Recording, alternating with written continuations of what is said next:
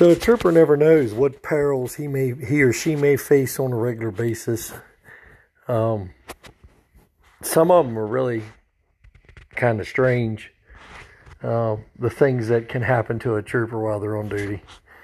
So this next incident happened with me and another trooper. His name, let's just say Trooper J. So Trooper J and I were out. It was winter time, cold as heck out. We were out in his cruiser, old rear-wheel drive Crown Vic, and it was evening. We were working the 1600 to 2400 hour shift, or evening shift, or 4 p.m. to midnight shift. Call it what you want.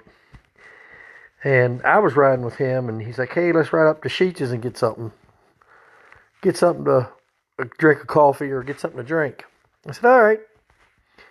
So I hopped in his car, and we pull into Sheetz, and we both go in and get 2 large coffees. Well, this was back in the days when there was the center console. There wasn't a center console in those old Crown Vics. We had a big metal box in there. Some of the guys had built a wooden box to put behind the radio box. But we had 2 different radios, a low band and a high band radio, and they were both mounted in a box, in a radio box that was built by our radio technicians and mounted between the 2 front seats, the passenger's and the driver's seat.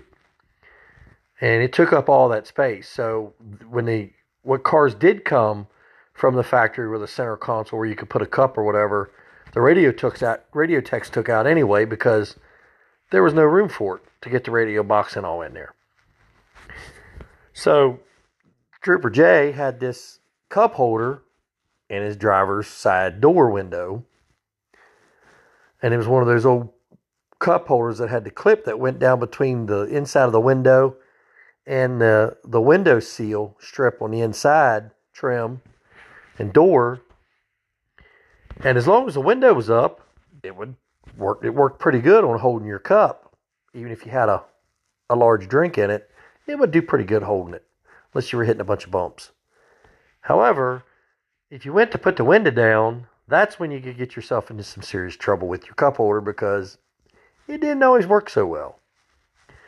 So now that I feel I've laid the foundation for this next story, I'll continue on. So he stops at Sheetz, and we go in. He gets a large coffee, and I get a large coffee, an extra large coffee. So these coffees are probably 20, 24 ounces. We go out and we get in his cruiser. No more mark us up from Sheetz when dispatch is like Romney 619, which was Trooper J's unit number. And Trooper J's like, 619 Romney, go ahead. Romney 619, we got a request of a welfare check from an outside agency. Break. And he's like, 619 Romney, go ahead. Romney 619, is outside agencies requested you a welfare check of a female. They told us where she lived at. She lived on top of in this subdivision. It was a pretty remote subdivision in the county, on top of the mountain, top of, I don't know what mountain it would have been, but the actual name of the mountain, but I call it Phoenix Mountain because it's off Phoenix Curve, west of Romney. I think the subdivision was called Apple Fields of Heaven or Apple Fields of Romney or something like that was the name of the subdivision. And they said, all right. He said, all right, Romney, go ahead. They give us a description of this woman. They said, be advised that apparently she had got into some type of domestic dispute with her significant other in another jurisdiction. And they had went to, the police had responded and she'd already left. So we started heading up the mountain. We get up to the top of the mountain. And like I said, by now it's pitch dark out. You can't see squat. We're going down the road. Trooper J's driving, and instead of, I don't know why he didn't use his vehicle mounted spotlight, which is right above the steering wheel on the left. But he decides he's going to take his rechargeable flashlight out of the charger and shine it out his window to try to find this lady's car. And where the house was at, the house sat down over the bank just a little bit ways, or a little bit off the crest of the top of the mountain. And the road was kind of elevated above the house. And there was a driveway that went down to the house and around to the side or the back. And like I said, I don't know why he didn't just use his vehicle mounted spotlight. He said, now I'm just going to grab my rechargeable flashlight and put his window down to shine his flashlight out the window. Problem being with that is, if you remember the earlier part of this tale, he had his cup holder on his driver's window, wedged between the inside of the glass and the weather stripping on the door.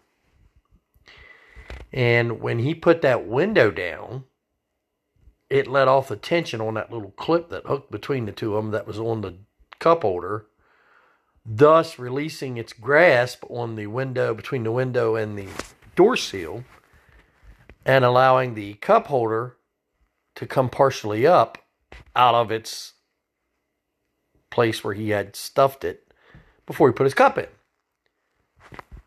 Problem being with that was his coffee cup was still full, and this was only probably maybe a 15-minute, 20-minute drive from the Sheetz where we had just bought the coffee, and it was pretty hot coffee. So Trooper J didn't even think about it. He puts his window all the way down. He's shining this spotlight. He's looking for this car, blah, blah, blah, blah. And if memory serves me correctly, we never found the car. It wasn't at the house. We ended up stopping and checking. But at some point, when Trooper J decides, the car's not down there, this lady isn't here, whatever, he decides to put his driver's side window back up without removing his extremely large and extremely hot cup of fresh coffee that he just purchased within 20 minutes prior from Sheetz's. Well, when he started to put his window up, I didn't even think about it. I thought he had grabbed his cup out, and I wasn't looking over there at him, so I wasn't watching what he was doing. But it didn't take me long to figure out what he did, because when he put the window up, the cup holder came dislodged from the window, thus dumping the cup right in his lap. And the next thing I hear is, "Oh my gosh, that hurts!" And I look over at him, and he's coated in steaming coffee from his duty belt down. And I'm sure it probably even got something on his bullet-resistant vest.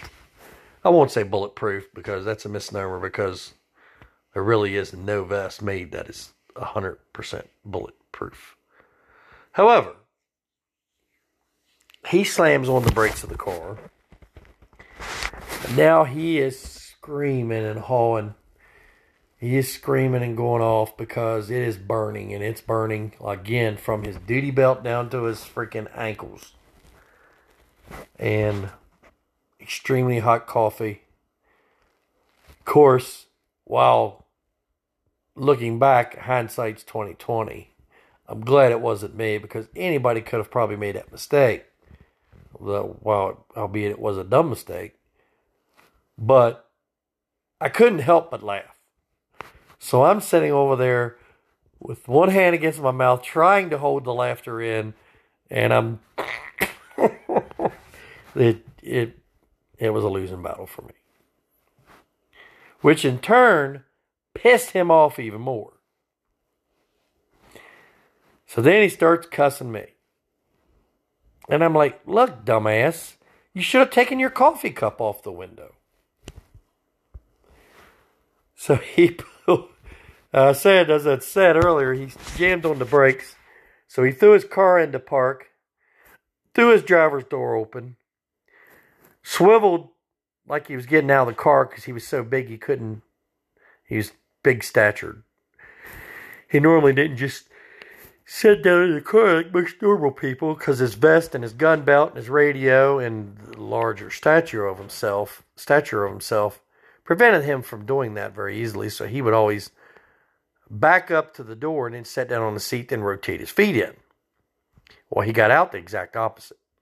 So he rotates his feet out while he's still seated in the driver's seat and pulls off his shoes, both of them one at a time, and dumps out probably about a half inch of coffee out of each shoe where it had pulled up when it ran down his body and into his shoe. And then the next thing I hear is, damn it, that hurts, and this is some bullshit, and I'm going to have to take you back to the office because I got to go get changed and get a shower. So he takes me back to the office and drops me off at my cruiser. He ended up going home and getting changed out and cleaned up, coming back to work. Well, I don't know if he suffered any third-degree burns, but I'd say he definitely had first-degree and possibly even some second-degree burns from that coffee, as hot as it was. And it was on his uniform, and it was wintertime, so it wasn't like he could just, and it was his lower extremity, so it wasn't like he could just take his, uniform off until he got home. He had to sit in it the entire time for at least probably 45 minutes, the time it took us to get off the mountain, get me to the office, and him get back up to the mountain on the other side where he lived at. So he learned a valuable lesson that night. And I don't ever remember seeing him do that again.